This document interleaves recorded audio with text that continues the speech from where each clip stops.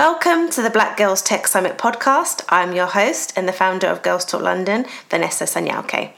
In the lead up to our virtual 2020 Black Girls Tech Summit, taking place on the 24th to the 25th of November, we are interviewing 3 of our speakers to give you an insight into what to expect at this year's summit.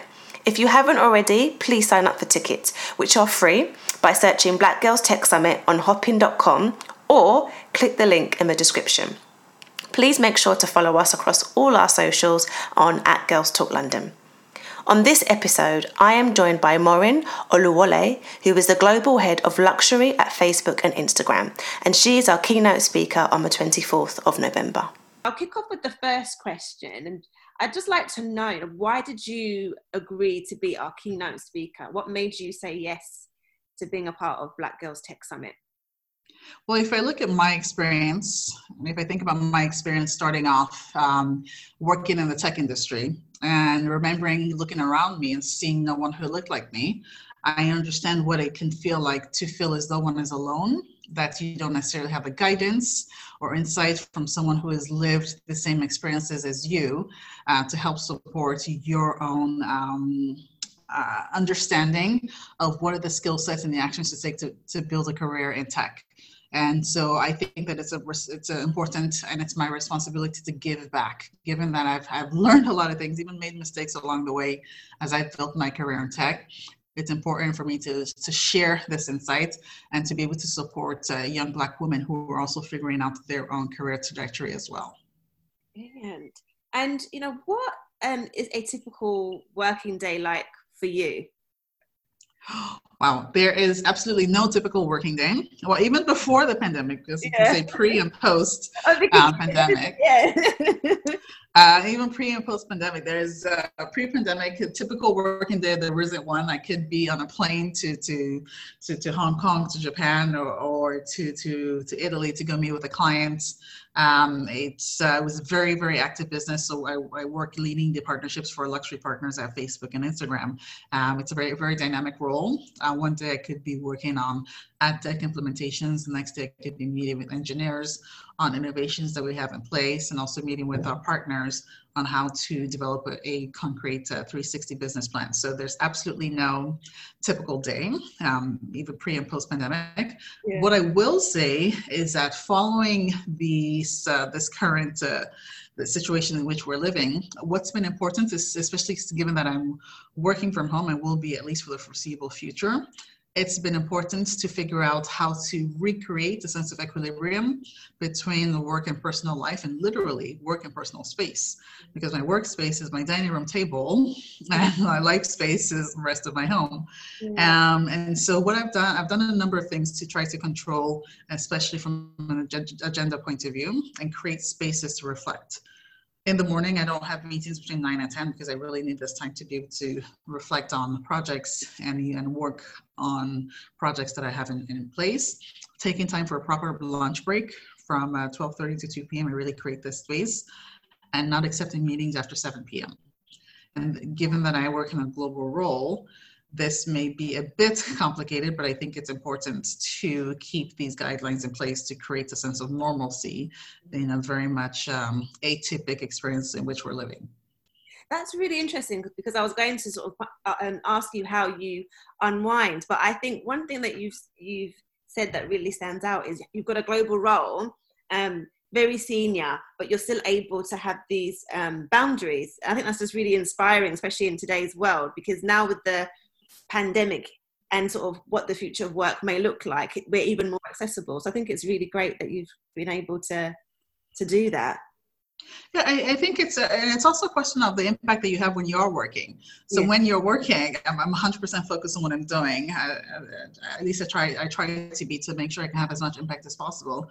And in a pre-pandemic world, it also helps with planning in advance. But knowing that in this current pandemic world, it can be tough to plan in advance as things can change from one day to the next. It's a matter of making sure that I'm laser focused on the priorities. What are the projects that I'm working on, and what am I not going to focus on, to make sure that those priorities are very clear, because in this day and time, it's important to be able to have at least semblance of a plan in place, which help guide my day-to-day work. Brilliant. And I guess what I wanted to also ask you finally was, what attracted you to work in tech and actually at Facebook as well? Well, I've had a very non-traditional journey in my career. And when I say non-traditional, if I had followed the path that I thought I would have, I should be a doctor today. Same. Because I went into university. I was at Stanford University, and I went into university convinced I was absolutely going to be a doctor. I was going to be OBGYN. Went through the courses, the chemistry, the physics, the biology, and even started interning at a hospital.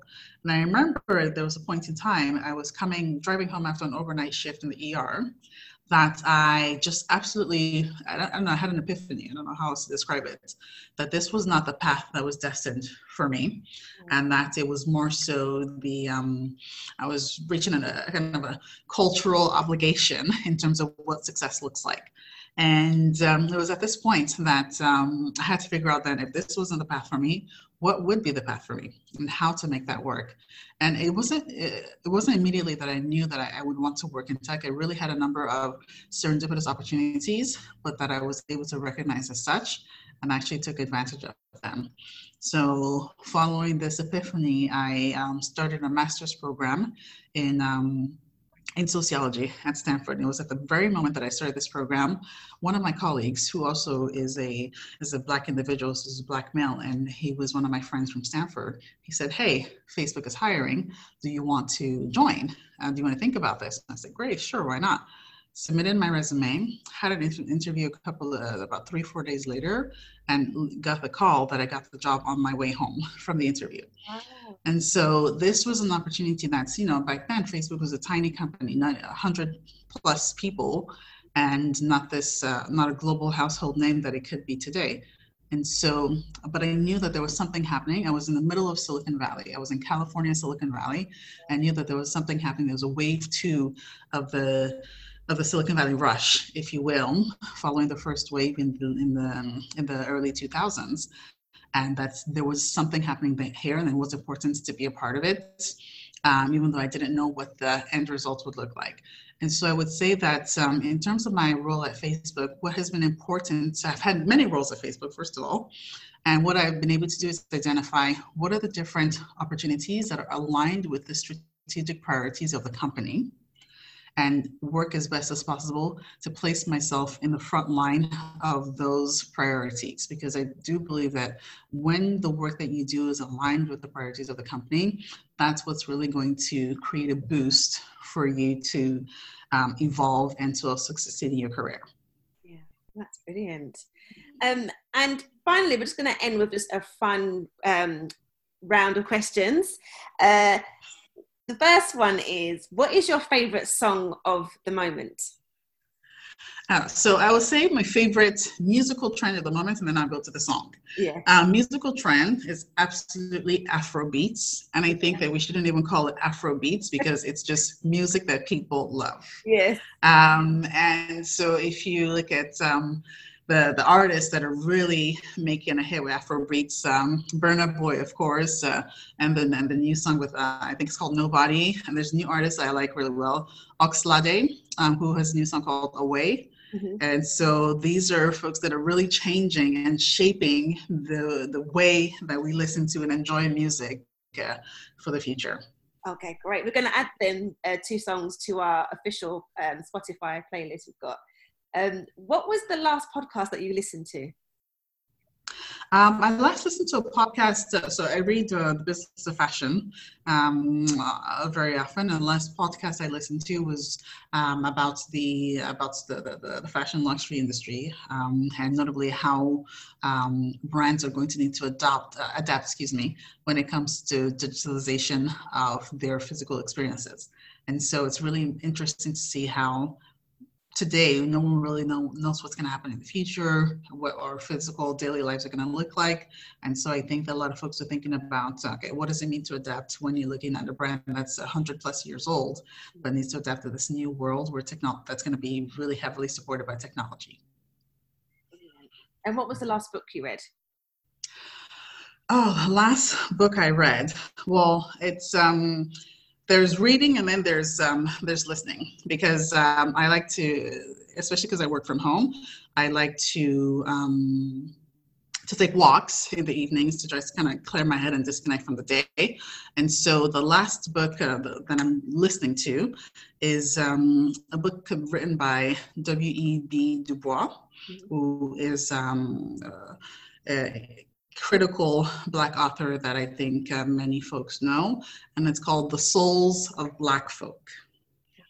And I think it's an important and relevant, even over 100 years later, important and relevant book as to how our society has changed, or in many cases has not changed when it comes to the paths that are created for the Black community to succeed.